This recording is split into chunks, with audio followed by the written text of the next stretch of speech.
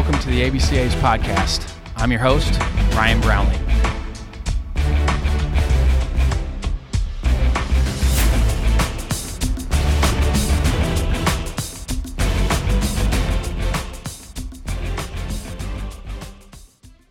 This episode is brought to you by our friends over at Team Builder.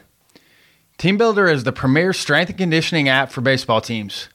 Team Builder is used by 11 organizations in Major League Baseball. Baseball coaches from travel to college teams can write training programs or choose from pre-designed training programs built by professional baseball strength coaches, all for as low as $50 per month. Personally, we used Team Builder when I was coaching at Western Illinois University. It's very user-friendly and streamlines all of your programming. It also makes training sessions on or off campus easier to access for your athletes. Right now, when you start a 14-day free trial, use promo code ABCA to receive 4 free baseball-specific strength and conditioning training programs directly into your account. In just one click, you can set your team up with a professionally designed strength training program delivered to every player's mobile app every single day.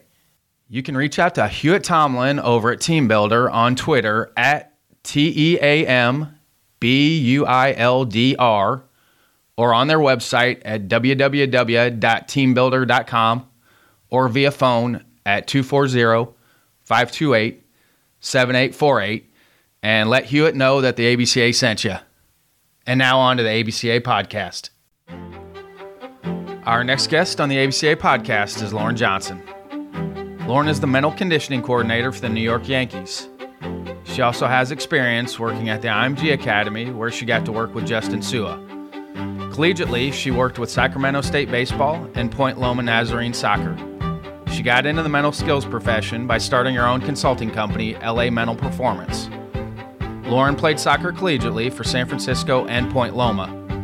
In this episode, we discuss how to help players that are dealing with injuries stay engaged, helping with triggers to get unstuck, how getting turned down for a job with the Army was the best thing that happened to her, staying away from the trap of what-ifs, her work with the Yankees and IMG, and when as a coach you should discuss with your players about when to see a mental health professional.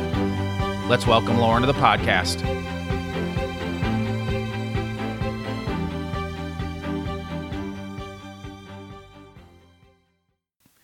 Here with Lauren Johnson, New York Yankees mental conditioning coach, played soccer at San Francisco and Point Loma as well. And Lauren, thanks for jumping on with me. Thanks for having me. Yep. Who were some of your mentors early on that allowed you to get into peak performance? Dr. Sarah Castillo, she's the head of my master's program at National University. She was so incredible in just helping me make connections early on. And I ended up getting the chance to work at IMG Academy. And so everyone I worked at IMG Academy with became a mentor to me, including some of my interns. So I was in my master's degree there, and I had only taken a couple classes, and there were people with their PhDs working on PhDs, incredible. And I'm like, these are my interns I'm with, like my fellow interns. So they kind of became my mentors too. But just to name a couple of them, I'd say probably Justin Sua and Josh Livrack, Angus Mugford, kind of all those guys. I was going to ask you, that was later in my questions. What were the biggest things you learned at IMG? Oh man, the list is so lengthy, but I think the biggest thing I took away from it was learning how to translate textbook material into relatable, impactful sessions for my clients, because it's super easy to understand theory. I mean, I wouldn't say it's necessarily easy, but understanding theory is one thing. Applying that to a human is another. And I will never forget, Justin Sua told me this at IMG. He said, Lauren, we teach people, not lessons. If you want to teach a lesson, pull out a textbook, go ahead, create it from your textbook. If you want to teach people, you have to teach them with relatable stories, things that touch them emotionally. And so that's kind of where I really learned how to develop content or developed content creation in a way that was like so relatable and impactful. Were there any things theory-wise that you read, you're like, okay, that sounds great, and then when you tried some real-world applications with it, did not work? Yeah, I can't think of like necessarily one in specific that I can like think of. Maybe like positive and negative thinking is like a very common one for me, because I call it productive thinking. Sometimes positivity is not always the answer. But also what we do know is negativity is detrimental. So there's two sides to this. But I'd say, I always say that theories are great, but not everyone fits into them. Because we're dealing with humans. And like we had said earlier before the call, all humans are different. It's all gray area. It is all gray area. Exactly. So you have to be willing to work in the gray area. Yep. So when did the light bulb go on? Because I think there's a lot of people out there that probably are like, okay, I want to be a mental skills coach and I really want to do this. When did the light bulb go on for you that, okay, this is something that I really want to do and I'm passionate about? I think it was definitely my senior year of college. I was getting my degree in kinesiology. I wanted to be a physical therapist originally. It was third game into my senior year. I received my fifth concussion, and I was told by my neurologist, it's not safe for you to play anymore. And so, although I was still a part of the team in which practices, I did have a little bit of extra time on my hands. So I decided to take an elective course and I signed up for sports psychology just for fun. And I was the only person who signed up for the class. And I fell in love with it. And I think what made me fall in love with it was because I was the athlete that needed it.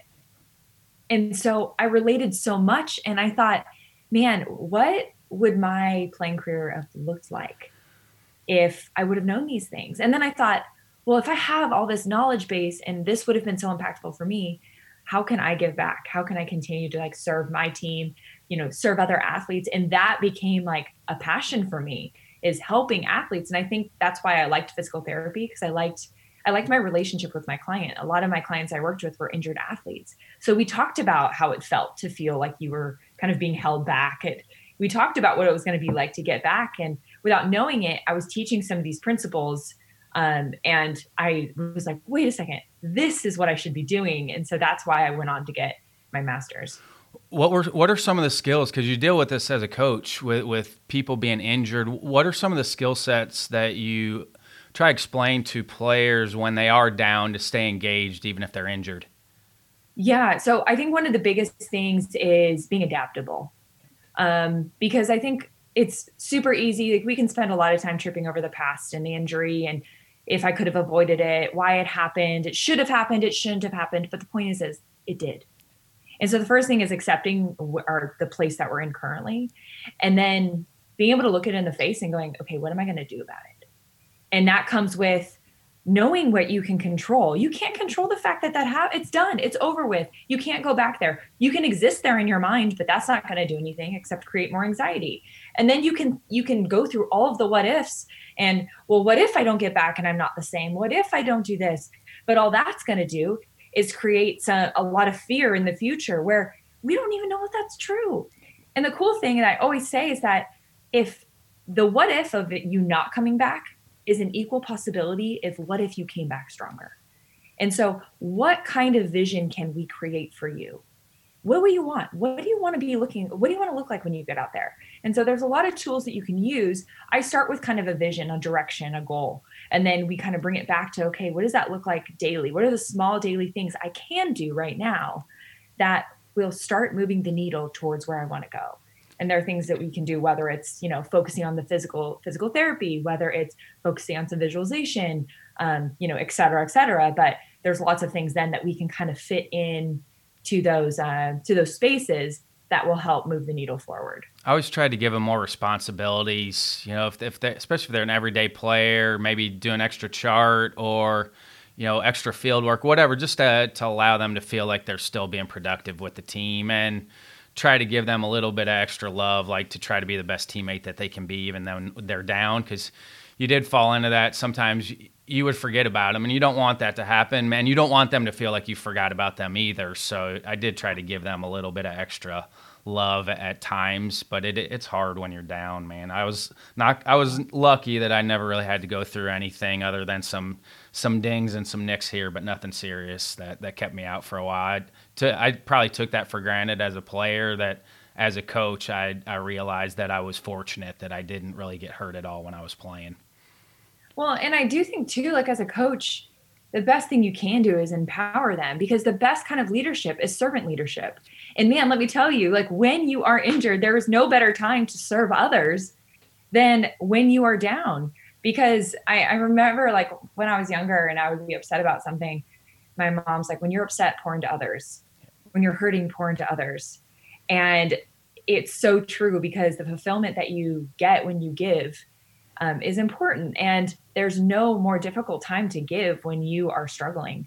And when you're struggling, it does give you it does impact you as well as others.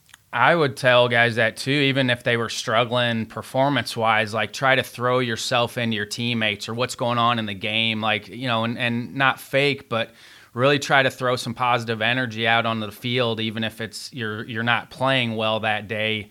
It'll try to get you through maybe some of those tough times that you've had. If you're in a slump, then really try to be the best teammate you can be and throw some positive energy out there, because it will come back to you. I'm a big believer in karma. I do feel like positive things come back to you. Well, and don't you think too that there's something to say for having the perspective of being on the bench? You can see the field different. You can learn different. And so just because you don't have the perspective of being in the game, there is a benefit. You can still get something from a perspective of being on the bench. And I remember last year we had one of our pitchers, he is in AAA doing really, really well, and he was injured. And I went out there, it was during spring training, and a couple of our major league guys were pitching, and he was sitting out there. And after a couple innings, pitchers can leave. They can excuse themselves and go home.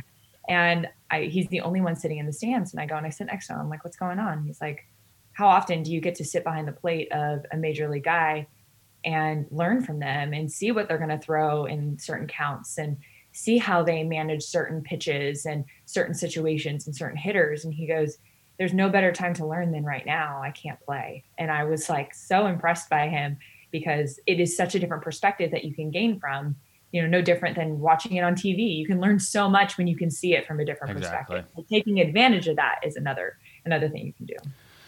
And I love following you on Twitter. And for anybody that doesn't have your Twitter handle, it's @_Lauren Johnson _. And so I'm just going to rifle through some things here off of Twitter. But mentally tough people aren't more talented. They are just more consistent. What does that mean to you? They do the daily things that people are unwilling to do.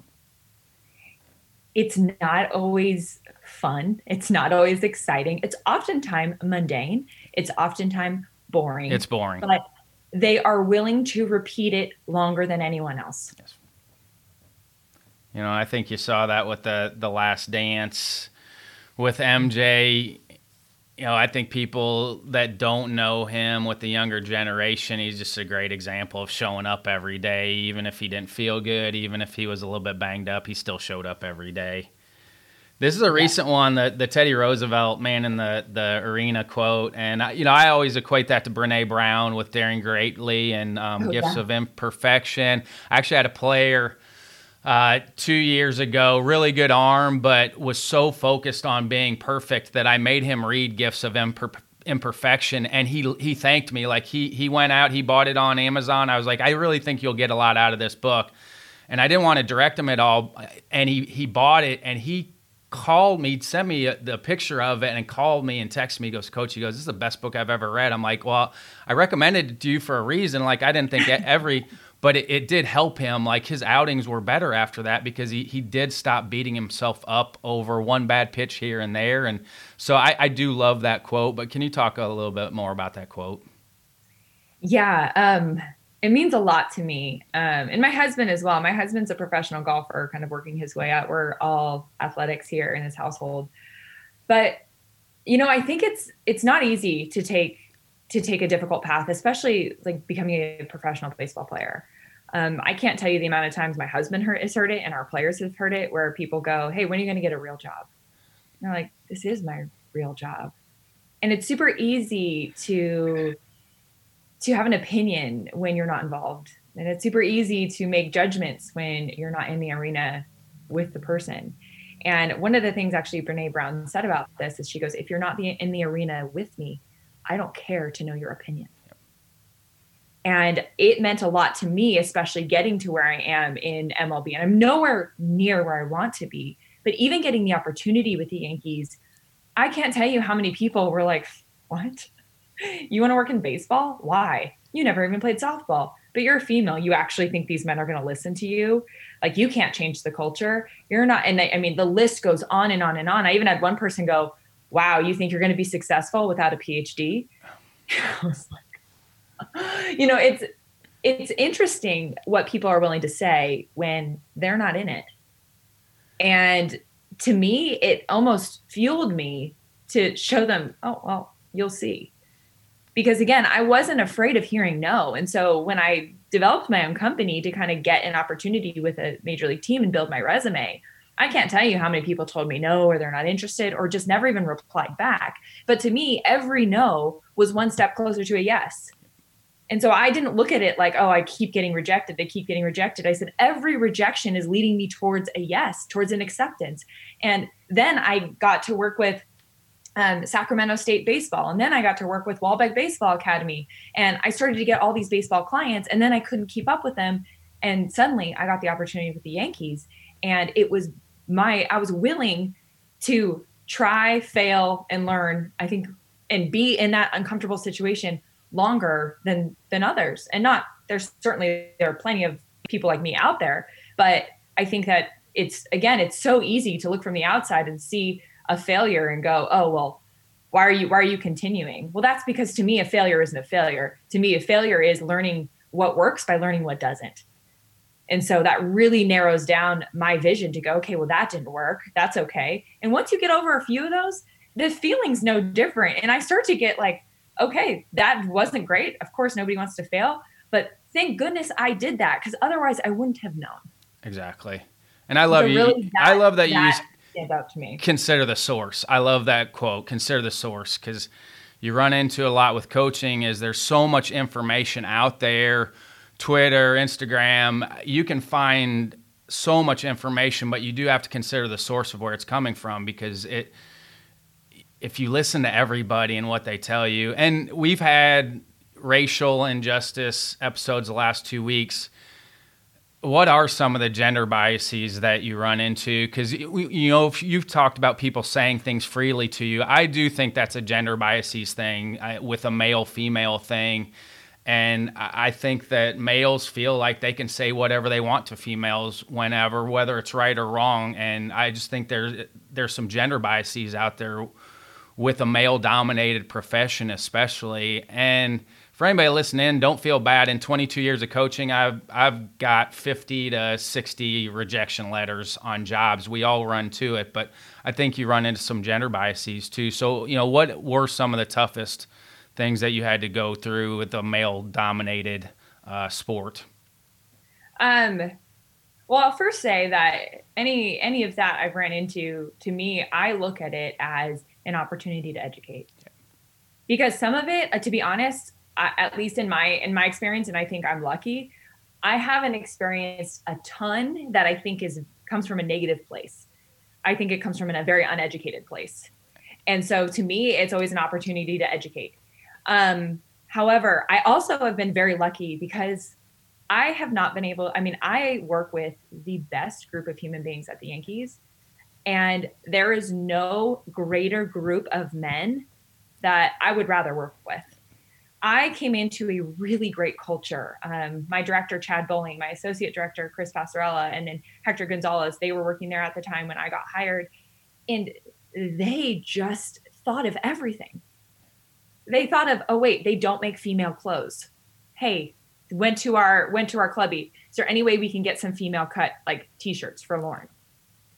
Hey, she can't go in the locker room. Let me go in and make sure everybody's dressed before we have a meeting in the locker room so that she can go in the locker room. And so they thought of just these little things that I wouldn't have thought of because I hadn't worked in pro ball yet. But I think actually when I came in, they didn't know what to do with me more than I was very comfortable, and they were like, oh gosh, what can I say? I had coaches, some of my favorite coaches to this day. They walked in my office like, what's my boundary of what I can say and what I can't? And we had a hilarious, great conversation. And those people I'm still in close conversations with, and they're like, I hope this isn't, I'm not offending you. I just want to make sure I am operating within your boundaries. And I'm like, wow, that is an incredible human. You don't have to do that. Yes. And because I felt like I'm entering your world, I needed to adjust. And every single one of them were willing to adjust to me in some way. And it was just a very clear partnership. Now, one of the things I think is important for, women that are interested in getting in this field is there is that balance between between, you got to give them crap back. Yes. Because, they're guys, and in that world, even if you're a guy, they're going to walk all over if you don't stand up for yourself. For sure. And so that's not a gender bias thing. That's just a culture, yes, it sports is. thing. And so you've got to be ready to stand up for yourself. And I have I started giving it back to them immediately, and it became this great friendship. So in terms of that, I think it's been incredible. I remember in my interview with Chad and Chris, I asked them, what do you think about hiring a girl? And because I just wanted to know, what are your thoughts? I was the only female interviewed. And so I was like, I want to know, what are your concerns? And they're like, honestly, we don't really have any, but it isn't because maybe there aren't any there. It's just that this is a new process for us. So educate us. So we did have, it was a great working relationship. So I have to say that I think I've been very lucky in that. But people from the outside, the critics that aren't in the arena, those are the people I heard that stuff from. And like I said, I think it's an opportunity to educate.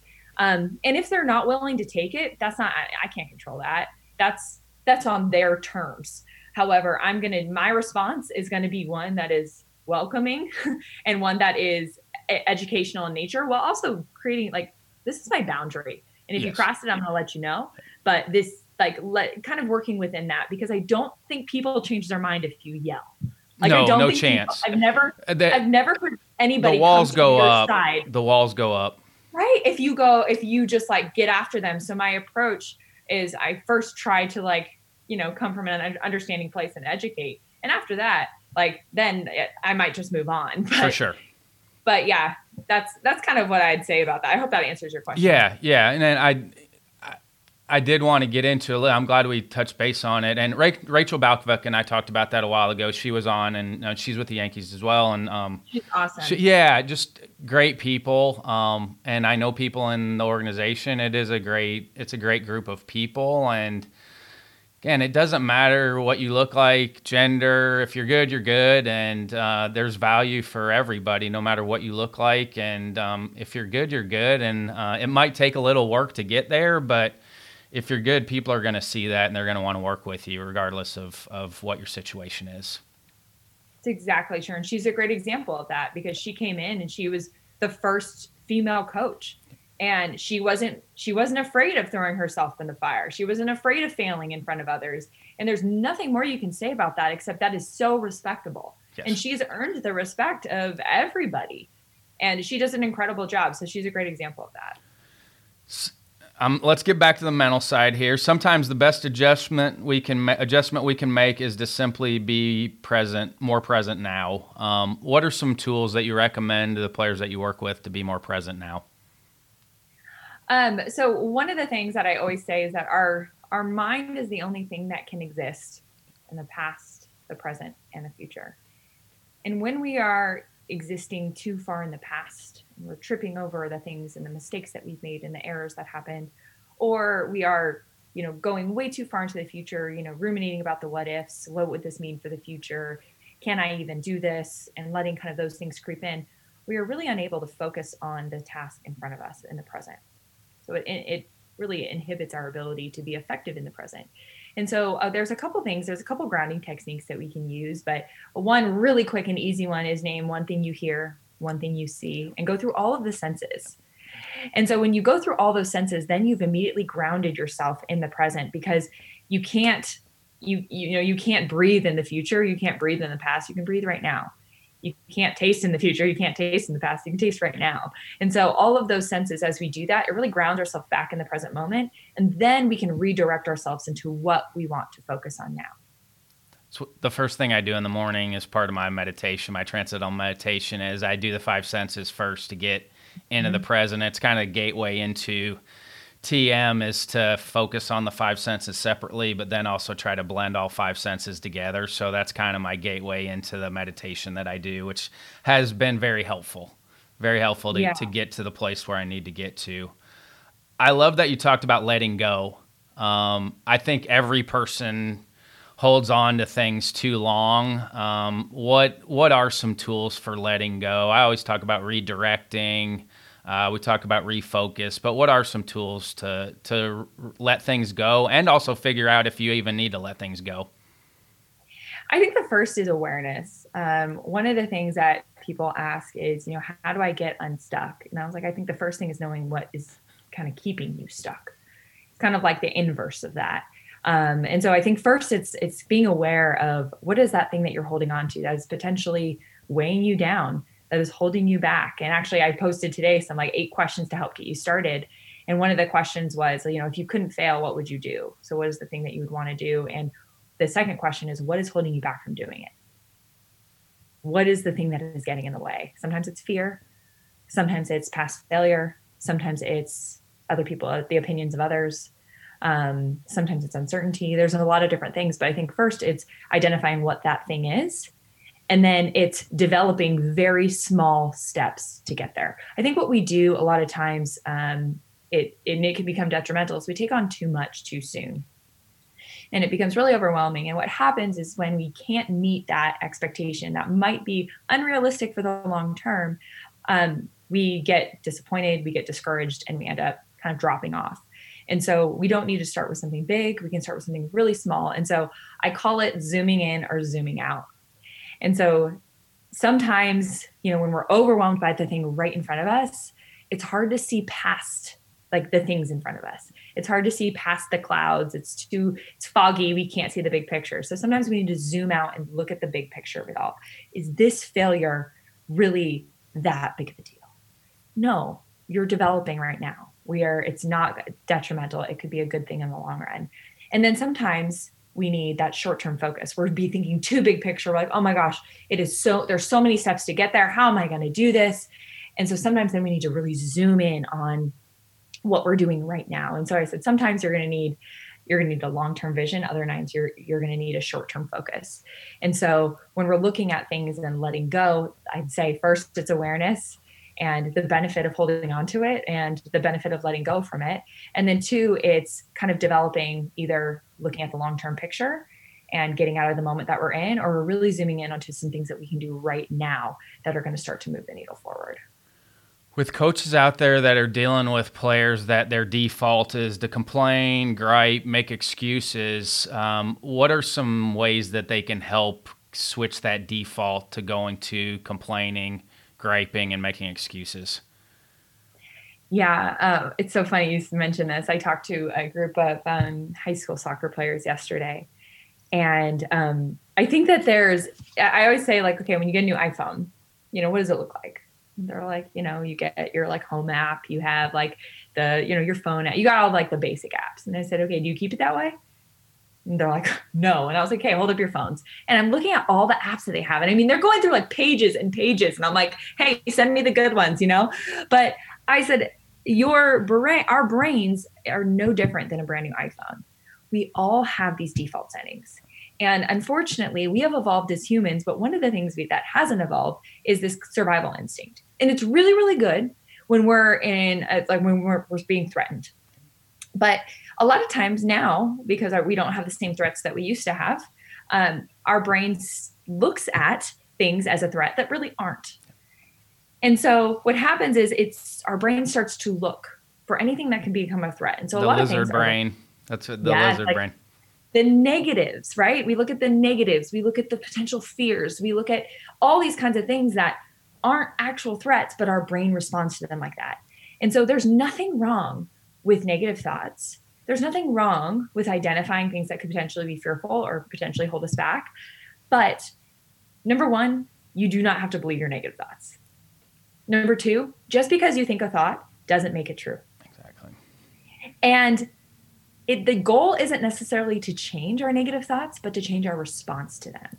And so a lot of people think, we just got to we got to fix ourselves and make sure we don't have these negative thoughts. No, you're not. There's nothing wrong with you for having them, but we can control our response to them. And so, sure, you're having this negative thought, but are you attaching to them, or are you moving on from it? And so I kind of like to use this analogy of our thoughts are kind of like cars on a freeway. And imagine you're standing on the side and you're just watching them. And we have to be very careful which car we choose to jump in, because whichever car we jump in takes us to a different destination. And so instead of being a passenger, I'd rather you be an observer. Watch as your car drives in and drives out. Watch as your thought comes in and comes out. We don't always have to be a passenger. We can always be an observer. And so that's one of the things we can do with our negative thoughts, because we're not resisting the thought. We are going with the thought. We're just choosing our response to it, which is not attaching to it, but just acknowledging it. With coaches that are dealing with players, how do we make that distinction between performance-based and then maybe a mental health issue where they may need to go see a professional? How can coaches make that distinction? I know they're hard at times, but are there some signs to look for maybe for coaches out there when they're dealing with their players that, okay, they may need to go reach out to a mental health professional? Yeah, I would say if you're noticing withdrawing and low energy, a lot of times like negative thoughts and negative kind of persisting beliefs, it is connected a lot with depression. Yeah. And so one of the things would be kind of noticing like a withdrawal, not a lot of energy, kind of lethargic, and almost just like, not at the same level. And most coaches that are around their players all the time, they can kind of tell the difference between simply being frustrated for a moment and it lasting long term. So those are some of the signs I would look for. And then you can always we are trained to notice these things. And so I do not do any clinical work. None of us do on our staff. We refer everything out to a clinical psychologist. And so, but we are the first line of defense. And so our players do come to us, and then we can recognize, okay, this seems a little bit more clinical in nature. We're going to refer out, and then we can work with that psychologist on like a good plan and how we can help support them when they're at our facilities and then when they go to their appointment. So I would say too, if you have any questions, reach out to like a mental coach, or reach out to, or obviously you can always reach out to a psychologist. They're going to you can tell them exactly what's happening, and they're going to be able to tell you, oh, this sounds like this, or no, it doesn't sound like that. It's actually just sounds like a simple, quick fix or a difficult time. Seemed like the last 3 or 4 years, I was walking a few more guys to the counseling center at Western Illinois just to reach out. Every college campus is going to have counseling professionals. High school, I'm not sure how much they're trained in that, but at least you could walk them there and let your players know that there are resources out there. I think the therapy side is great from being able to get things off your chest when you need to, that maybe you don't want to tell a parent, a coach, or your friends, and things that you don't want to talk about. I think that's part of a male-dominated culture as well. As I think it's hard for males to speak openly and freely about things that are bothering them, which can become debilitating for them at times. Yeah, and I remember I had a player a couple years ago who was suffering from an injury. And it was interesting because he had been out for a while, and according to kind of the records, he should be recovering like pretty well and be able to get back in. And he kept complaining of certain symptoms. And I was a little, skeptical of it. And so I asked him to come in my office, and I was like, hey, what's going on? And, he kind of explained a couple things. And I said, is it really those symptoms, or are you using those symptoms to get out of this? Because the real symptom is, and I was like, depression. And he just broke down, and he's like, I said, I'm not trying to, this is just me having a conversation with you, share as little or as much as you want. But I said, to me, it seems like you're lying.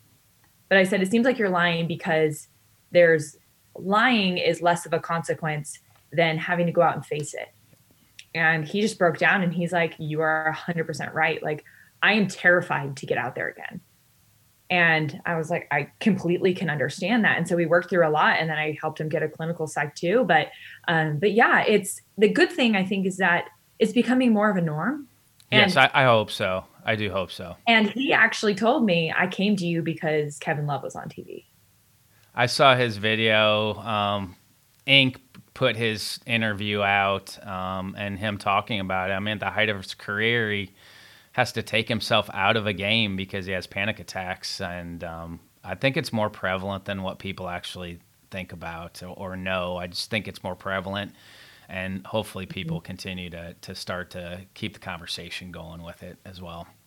Yeah, I agree. I totally agree. You know, you talked about Jake, your husband, and what are the differences between golf and baseball? Are the routines similar? And how many conversations are you guys having with this? I know you do this for a living, but I know if I did this for a living, my wife was a professional athlete, we're having zero conversations about any of this. Zero.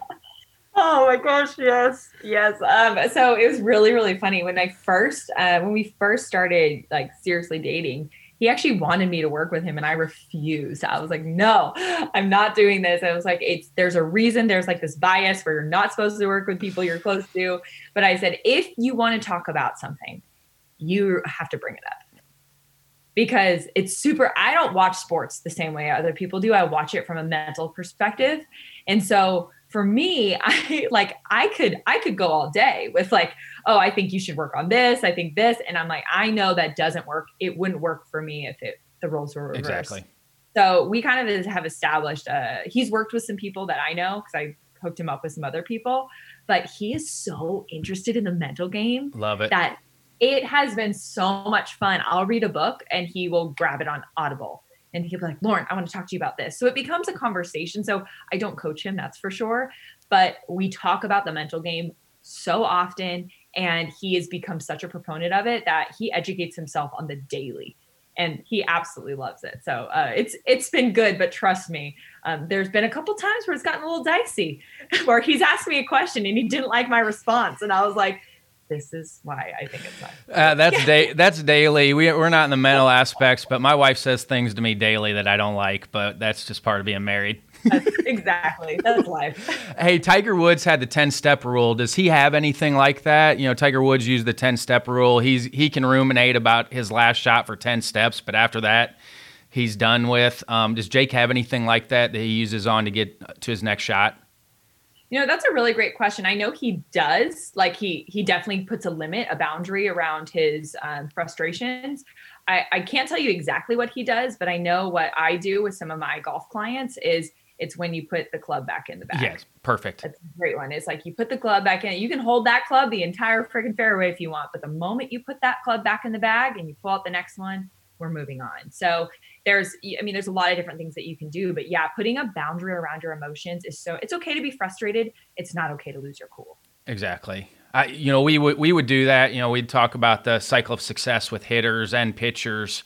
Hitters, it was as soon as the bat was back in the rack and their helmet and glove was off, like we had that. And I think all coaches go through that. If somebody's struggling, you want to talk to them, and that may be the last thing an athlete wants you to do is talk to them.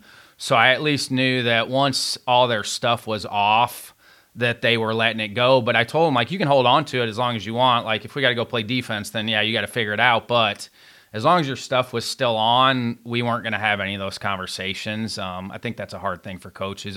What are you recommending from a release standpoint with pitchers and position players? With pitchers, a lot of my pitchers really like focal points. And stepping off, like stepping out of the box, stepping off the rubber. Both of those are kind of really good ways to kind of step out of the moment and then get back in. It's kind of like, why did her name just blank? Oh, golfer. Anyway, you might know this. And she talks about the think box and the play box. Annika Sorenstam. Think box and play box. And so the think box is when you step out, and then the play box is when you're standing over your tee shot. And so it's really creating, again, a good boundary, a good strategy and structure to the mental side. You know, we have a very good strategy and structure to our physical. And so I think the mental side is creating these boundaries around the mental side, because a lot of times we kind of let it run wild, and sometimes that's just fine, but sometimes it can get the best of us. So creating those boundaries are really great. And I talked about The Last Dance, and I wrote this down because it's interesting for me. We always talk about intrinsic motivation, but if you look at Michael Jordan, he used extrinsic motivation very well, maybe not healthy. I honestly use my dad and brother at times as extrinsic motivation to get myself going. Is that okay? Is it okay to use factors like that to get yourself going? And what's kind of I know we'd like everything to become intrinsically, but is it okay to use external factors like that to get yourself going? Heck yeah. I love it. Absolutely. If you don't think our guys aren't extrinsically motivated by winning the World Series, you are crazy. Absolutely, it's okay. I think the difference is when that's exclusively the only reason why we do something. Because the outside factors, we are human beings that are moved by emotions. And so when we can emotionally attach to why we do what we do, we can get to the core values of why we want to win the World Series. That's way more powerful than the World Series by itself. But to say that we are not extrinsically motivated in any way, I think is a big fat lie. And so I think that it's a great thing that alone I can see some issues with long term. But paired with the intrinsic motivation, big time. Yep, for sure. This is a great information age. Why aren't people more resilient than what they are right now with as much information as we have out there readily available? I love this question. I'm really glad you asked it. They aren't willing to be uncomfortable. Plain and simple. They avoid discomfort. They don't lean into it. They run from difficult. They don't go seek it. To me, the absolute best of the best, they don't run from discomfort. They lean into it. They don't view a difficult situation as bad. They view it as a challenge, and they are constantly looking to get that better. They are never satisfied. And we talked about that. People don't like confrontation, and even if that's confrontation within themselves. Hey, what's your definition of a competitor? I think a good definition of a competitor is the same definition I would say of somebody who is confident. I think true confidence is not, I know I can win, but it's, I'll be fine if I don't. And so I think a competitor is not willing, or is willing to put themselves out there, is willing to put it all on the line, knowing that there's no true guarantee of success. And I think that kind of keeps them on the edge of their toes. I always felt like it was somebody that, kind of like Michael Jordan, if you're sick, if you're dinged up, you still try to get the best out of what you got that day. Whatever you have that day, get the most out of what you got that day. It may be like 25%. Your gas tank may be on empty. Try to get as much out of that empty as you got in the tank. Well, and don't you think too, I mean, our definition of success at the Yankees, or of mental toughness, I apologize, is being your best regardless of circumstance. Yes. Yep. I think that's a great definition of it, regardless of the circumstances. Right? The best players aren't known for changing their circumstances, but for their ability to be their best regardless of them. Like you said, Michael Jordan being sick, and, several other adaptability. Examples. They have great adaptability. They can adapt to any situation. Because mental toughness doesn't make you invincible. It makes you adaptable. And right there, like being willing to accept any situation you're in and being able to work around it, work through it, work with it, that's a hard skill to cultivate, and I think really defines mental toughness. For coaches that are listening in, everybody kind of has a different voice. So, from the peak performance coaching side, someone's voice may resonate a little bit better than other voices. Can you talk about that a little bit as well? Like, there's some different voices for different people out there as well. Completely. And we talk about this often because we like to educate our staff, not just our players, that it doesn't always have to come from us. We aren't always the person to deliver the message, and vice versa. And so we collaborate with our staff members all the time. And I think you can really answer that question of whose voice is going to be good for a situation the more you know the player. Because sometimes, there's the science behind things that stick in our brain. And when you hear the same thing over and over and over again, it doesn't tend to have the same impact. And so one thing that we do know is, let's say this coach has been, working with this player time and time and time again, and he feels like it's just not getting through to him. That might be a good moment to think, okay, maybe having another voice be a part of this conversation could really be impactful. And we take that into consideration a lot, because if we are doing the group sessions and then we're also meeting individually, it might also be good to send that same message just from a different person to really solidify and support what we're working through. So yeah, I think that's really important, but I think the better you know the player, and the better you'll be able to make that choice and that decision. You talked about your incoming Yankees. off air, have you had many conversations with those guys, and how many of those guys have been introduced to peak performance and mental aspects? Let's see. I have talked to a couple of them, but in terms of, I can't really speak for this group. I know our other, my associate director has been in contact with them. I haven't had my conversations with them quite yet. But that is one of the first questions we ask is, what is your experience? And the reason why that's so important is because while most people have wonderful experiences, there are some that don't have any. And then there are some that have had really bad ones. And I think that's really important to acknowledge, because if we ignored that, we could be teaching or going into something that was a really bad experience for them. There are some guys that have terrible experiences with mindfulness. Exactly. And breathing exercises. And so I know that's not where I'm starting with that guy. I'm going to start with something different. And so I think it's really important to do that, because we don't want to make the same mistakes, and we want to make sure they have a great experience. And some of them don't even want to meet with us because of their past experiences. And so we have to build that trust. And sometimes that has nothing to do with mental toughness. We'll just get to know that player. We'll sit down with them. We'll chat with them and just learn about them. And to some point they go, okay, I trust you. And then we're able to really dig into that other side. Well, that's where peer groups come into play too, because you have someone in your peer group that's coming to see you that has had a positive experience.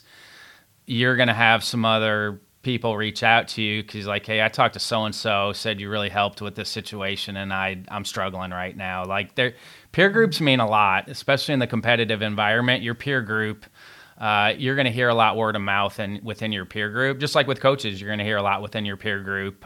So you're going to pick up things by word of mouth, and you're going to reach out to people because of word of mouth stuff as well.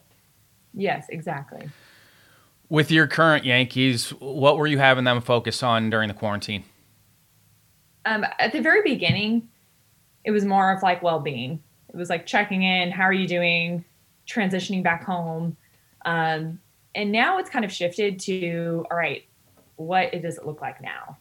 And so we're transitioning back. Now we do know that athletes are not good without a goal or without a vision or a direction to go in. And so even for our minor league guys where we don't quite know what everything's going to look like yet, it's creating that vision for them. It's creating, okay, what are we going to be working towards? What is the direction and all of these things? And so, yeah, it's now a transition phase into, okay, how are we going to, if it looks like this, what is that going to look like? If it looks like this. And so we're going through a lot of different scenarios right now because we don't really, nobody's done this before. This has never happened before. And so what we're trying to do is we're trying to get ahead of where we currently are and go, okay, how are we going to work through these things? But our guys have been so resilient, so incredible, because one of the things we preach to them is don't underestimate your ability to improve during this time. And so we kind of work through, like, how can you be improving? Some guys at first, they didn't have access to weights. Okay, what's the next best thing? What can we still be doing instead of that? Okay, some guys didn't have somewhere to throw. All right, what is the next best thing? What can we be doing? And so we were able to kind of, work through certain scenarios and certain things with each individual based on kind of the situation that they're in. You deal with so many players. You're dealing with not just professional teams. You're dealing with amateur teams as well. How do you keep everything organized? So this is just a personal, professional question. How are you note-taking? How are you organizing? When you do have a session with a player, how are you organizing all of your thoughts? I journal like crazy. And so personally, I am taking notes on everything. And I'm a very tactile person. So I write everything down. Granted, then I also have an electric copy where I am keeping tabs on that. And where do you store all that information? Like Excel. So you're using Excel. It's not. Yeah, and everybody uses something different, but you can use Excel, you can use OneNote. There's a lot of different ways that you can use it, and then you can throw it on like a what am I trying to think of? Like a cloud platform where it can be accessed by other people. But to me, I like to keep mine all to my we share them throughout our department, but it's very secure because that's not something we want to get out. For sure. However, we don't put anything confidential on there for that reason, but it's more so notes for like, when did I check in with this person last? So that I can check in again. What was the topic we were talking about? Okay. And so it just becomes more of like a checks and balances. Like, okay, I haven't talked to this guy in a while. I want to make sure that I reach out to him and just, check back, or, hey, this guy, we talked about doing this, so I want to make sure next week I'm following up and seeing how he's doing with that. Say you're working with a youth player or coach or parent. Where's the first place that they should start if they're looking into peak performance stuff? So if it's a parent or player, one, there's a couple of books. And I actually have it. It's on both of my Instagram and my Twitter. I have a link underneath. And I have a book list on Amazon. And so there's a bunch of different books that I'd recommend or I would read. So I would say that's a really great place to start to kind of educate yourself there. But I also think knowing what you want out of it is important to know, because sometimes people will call me and I'm like, that's a little bit more clinical than what I do. And so the difference obviously being that I'm working with like what we call like soft skills or like surface skills that are more like focus, like confidence, goal setting, all these kinds of things, where clinical in nature is going a little bit deeper on like the clinical disorder side, where I'm not working with clinical disorders. And so I think it kind of depends on what you're looking for, but then also reach out to somebody in the field. There's no better person to talk to about this than somebody that is currently working in it, because they can tell you what to look for in a coach, who's going to be a good fit. Our field is really, really small.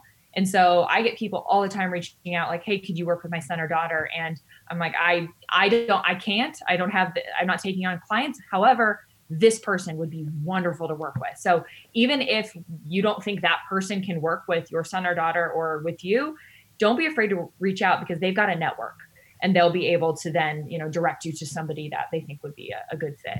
Champion's Mind by Jim Afremow was one of our team books, but he has a young Champion's Mind version. So he has a youth version of Champion's Mind. I liked that book. Was good for team settings, easily digestible. And, guys, you deal with guys that don't want to read. So I love reading, but a lot of your guys yes, audiobooks, but those were easily digestible chapters where we could crank out one a week throughout the fall semester. It made it easily digestible for guys, even if they didn't want to read. So, but I think part of that too is finding stuff that they're interested in. People tell you they don't like to read; they just really haven't found probably anything they're that interested in reading. I actually would highly recommend Parent Pep Talks for Parents. Love it. By Justin Sua. That's one of his books. It's really easy to understand. It's awesome. I like it for parents. And then also any of Ryan Holiday's books, The Obstacle's the Way, Ego is the Enemy. All of those are really, really great ones. And those are really short chapters, so they're really easy reads in that way. And then I always recommend Can't Hurt Me by David Goggins, one of my absolute favorites. My husband has listened to it probably 15 times around on Audible.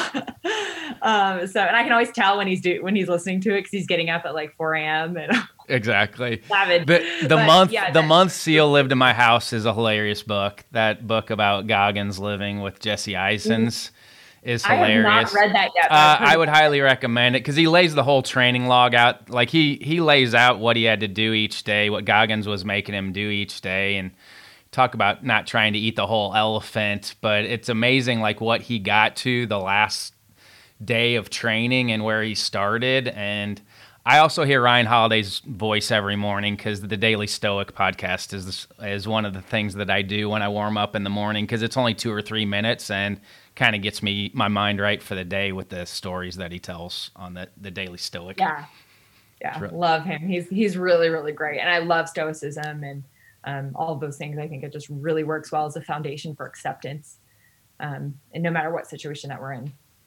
Do you have any fail forward moments? Do you have something that maybe you thought was going to be detrimental to you that ended up being a huge positive? Yeah, I have many of those, but I'll narrow it down to this one. It was actually kind of what got me started trending in the direction towards the Yankees. And it was, I got out of grad school and I had 2 job opportunities. And it took a while. I had one from IMG and then I had one from the Army, and I decided to go with the Army one. And it was hard to tell IMG no, because those are my people. But for the Army job, they said, we're not gonna be able to place you for another 6 months, which is actually pretty typical for this job. So I was like, yeah, sure, no problem. 6 months goes by and I don't hear anything. And I was like, what the heck? Like people I know that had got the same position in different places were getting placed. So I was like, huh. So I reach out and I'm like, hey, just, wondering, am I going to get my placement soon? And I get an email back and they say, sorry, the job's no longer available. And I was devastated. Here I was out of grad school with 2 job offers on the table. And now I had none. And it's not like there's sports psych jobs just hanging out on every corner. You can't go to like indeed.com and type in sports psychology. So there was nothing available. So I knew I wanted to work in the MLB. That was kind of like a far off goal, but I was like, you know what, like we should probably do something about that. But in the meantime, I decided, you know what, let's just get a job to make some sort of money in the meantime to figure out what I was doing. So I started working at Starbucks. I could make a mean latte. As a result, can you do the designs? Can you do? No, I can't. I can't even. I was like, I'm so jealous of like when it comes out and it's got like a leaf or whatever in it. Like I'm jealous of people that can do that. Like that's. I've done it once on accident, so I can't even say that. The answer is no. If I tried, probably not. But we have a latte maker here, so I'm like, see, it paid off. But anyway, so one day I'm working in the drive-thru, and like my whole life changed after this day. Working in the drive-thru, and one of your jobs in the drive-thru is to entertain the customer while their drink's being made. And so I'm sitting there and I'm like chatting with this guy, and he's like, so like, are you working towards a degree? Which was normal because most people were in school, but I was like, I actually just finished mine. And he's like, oh, like in what? I was like, oh, I got my master's in performance psychology. And he starts laughing at me, like full on belly laughing. And I was so confused that I finally asked him, I was like, what's so funny? He's like, you got one of those degrees you're never going to use. And my mouth was like, it just dropped. I wanted to jump out of that drive-through window, but I'll proudly tell you I did not. And that whole night, I was just ruminating about it. I was so pissed off. I'm like, this is rude. This isn't okay. But I was like, this guy doesn't matter. Like, you don't even know who this person is. Like, why are you letting this get to you so much? And I finally had like this epiphany. I said, because he's right. I am not doing anything towards my degree. I am settling. I am sitting here. I'm comfortable. And I realized that day, like, that's why it pissed me off. Not because he was rude, but because he was right. And so that day I Googled how to start your own consulting company. And that was the day I started my consulting company at the time, which was LA Mental Performance. And I used that consulting gig to build a resume to work in baseball. And after a year of doing that, I got the opportunity with the Yankees. And so to this day, I thank that guy in the drive-thru. I know he was rude, but I don't know if anything else would have really got my attention. And so I'm really thankful for that. What's your favorite Reggie Christensen story? Oh, I love Mr. Reggie Christensen.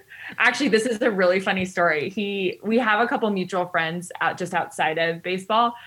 And we were, anyway, it was one day after we were done meeting with the team. And I was texting my husband. I was like, hey, babe. And I accidentally sent it to Reggie. And Reggie's like, I think this is sent to the wrong person. And I was like, oh. So now he gives me crap for it anytime I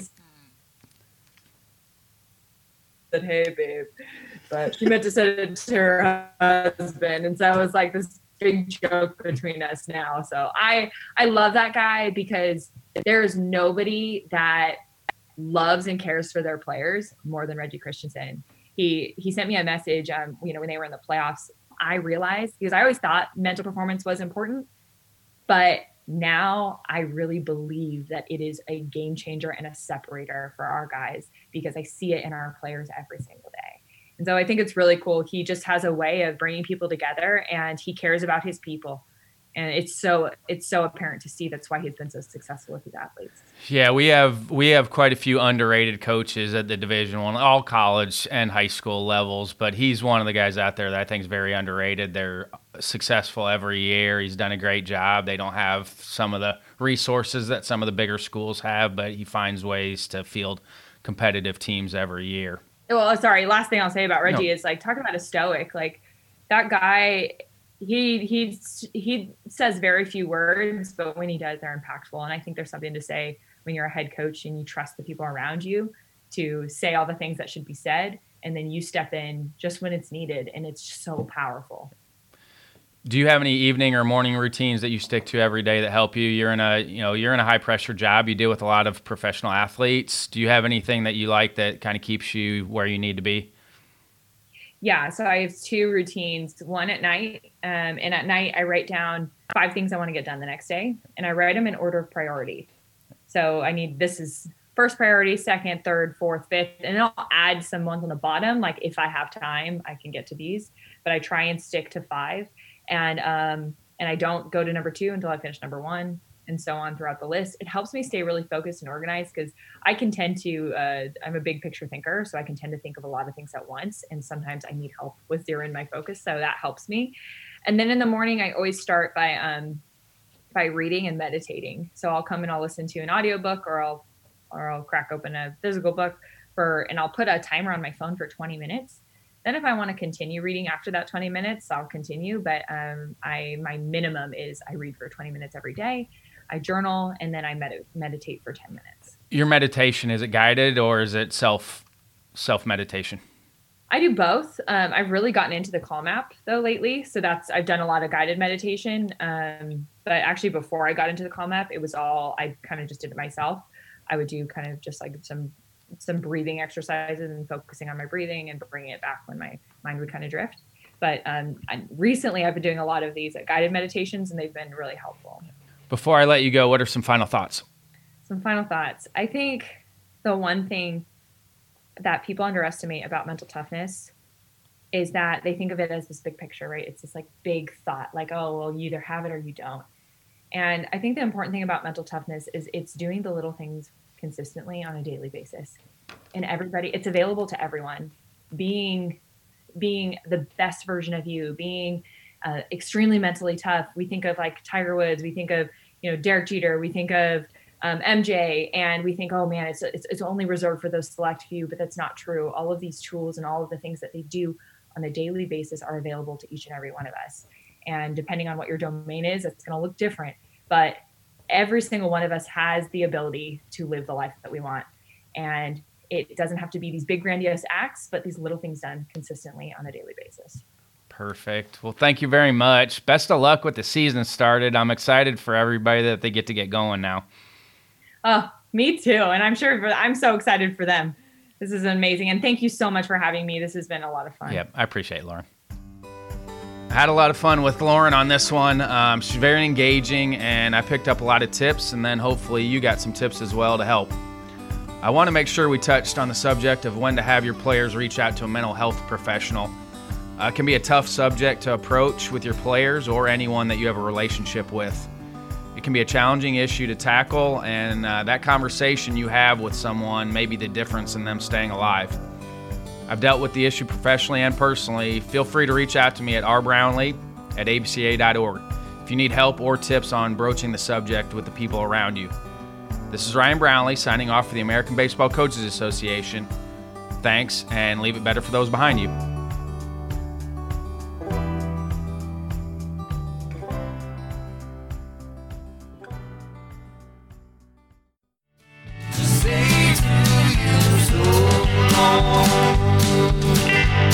I don't have time to sit and wonder who and where you are. I don't